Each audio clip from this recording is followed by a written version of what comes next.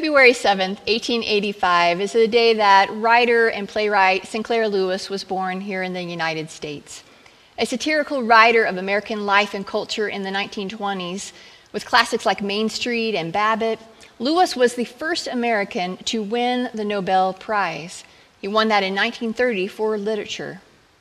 Yet for all of his renown and his wealth, Lewis ended up dying in Rome of alcoholism at the age of 65.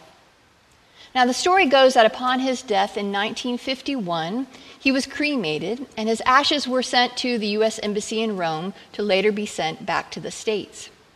And one morning, a visitor went to the embassy and saw a worker on her knees with a dustpan and a broom. And next to her was an overturned memorial urn. And when she asked the worker what she was doing, the worker replied nonchalantly, "Sweeping up Sinclair Lewis."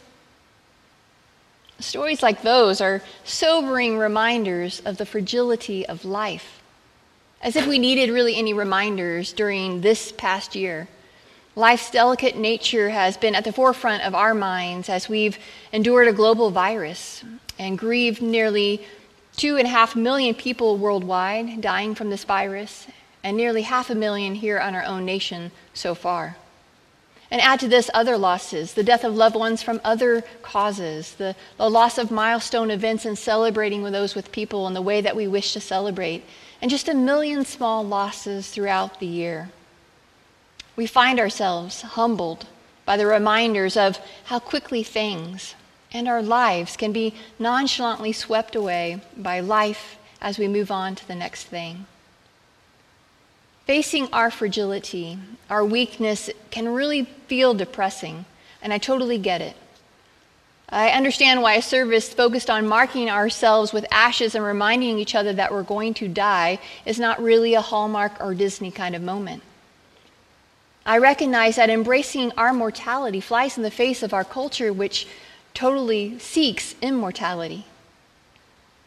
But for those who have experienced a great deal of loss, one of the things that they have learned is that it's somewhat liberating to accept our mortality rather than to fight it or to deny or avoid the inevitable. In fact, it can actually be incredibly bold and brave to just blurt out the truth that's not offensive at all. We are dust, and to dust we return. Once we declare it, it's something like can finally exhale and receive then the gift that comes from surrendering to who we really are, dusty people. You know who else is mindful of our fragility? Our Creator.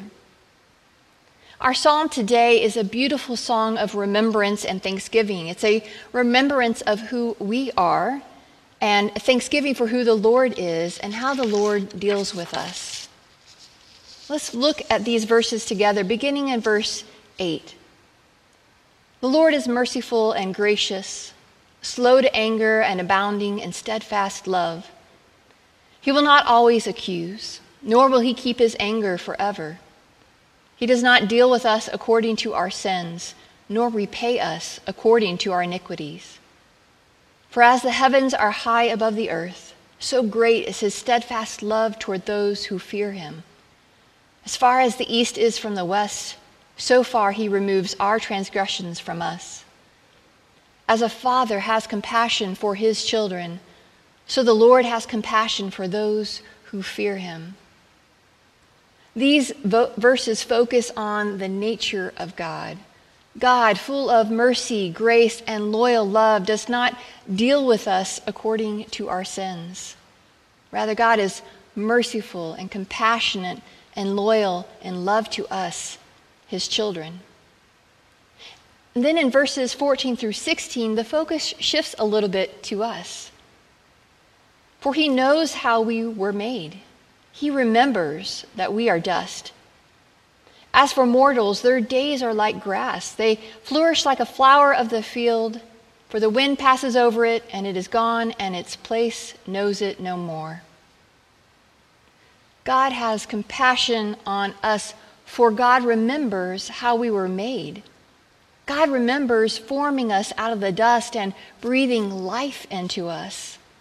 How intimate, how personal. You see, there's a unique bond between a creator and their creation, and it is this bond that is the source of God's compassion for us, God's children. Now, as humans, it's easy to read those 3 verses about being dust and mortal and blown away by the wind and feel a sense of insecurity and fear, realizing how vulnerable we are, how helpless we are. And perhaps that is why the psalmist has placed this reminder of our fragile state in the middle of these 2 beautiful bubble wrap passages declaring who God is. Verses 18 through 13 remind us God is merciful, compassionate, and loyal in love to us, his children. Verses 14 through 16 remind us we are dust, but then quickly come to verses 17 through 18 that return to focus once again on who God is. But the steadfast love of the Lord is from everlasting to everlasting on those who fear him, and his righteousness to children's children, to those who keep his covenant and remember to do his commandments. If the truth of our lives were that we are dust and only that was the last word, then yes, this would be really a bummer of a service, and I would not blame you for turning it off right now. But that is not the last word. Our mortality is not the last word, nor is our brokenness the last word. God is the last word. And let us not forget what God can do with dust. We are mortal, but death is not final.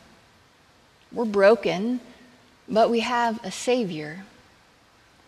The acceptance of this, which we pronounce on Ash Wednesday, is freedom for us, and it's really music to God's ear. Because when we embrace these truths, the real journey can begin.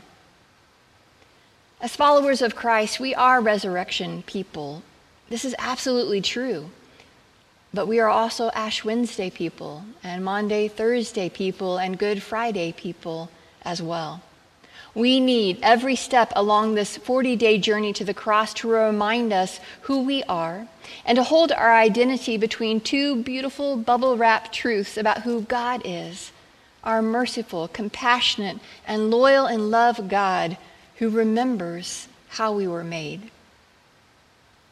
Our Lent series is titled Fixer Upper, Renovation of the Heart. We love the idea of renovating. We have entire television networks dedicated to this, and we invest a lot of time and money in renovating our homes and our cars and our closets. But what about investing in the renovation of our heart? This Lent, we want to create the space that we need to invite God to do what only God can do in renovating our lives. Now, if you've been part of a major renovation project, you know the challenges that can go along with that and develop unexpectedly. What might start as a simple project soon leads to discoveries of things that we didn't know needed to be worked on, but they need to in order for things to be done right. We know the risk and the cost of avoiding the non-glamorous, the foundational, the hidden work. So in our own lives, let's give God access to everything so it can be done correctly and that we can build on a strong foundation. We also know that renovations can involve a lot of dust, and we spend a lot of time and money trying to clean up after all the dust that results from the renovation work. At the end of our series on Easter Sunday, when all the dust settles, we will still be dusty people. But rather than a nuisance to be cleaned up, my hope and prayer is that we will wear our dust as a beautiful reminder of who we are. Dusty people that the Lord has not dealt with according to our sins, but according to God's compassion and mercy and loyal love. And tonight, as we mark ourselves with what has made it through the burning, may the ashes imposed in the sign of the cross on our forehead or our hand remind us that by the grace of God, death is not the end. We are not abandoned. We are not forsaken. God is merciful, compassionate, and loyal in love to us, God's dusty people.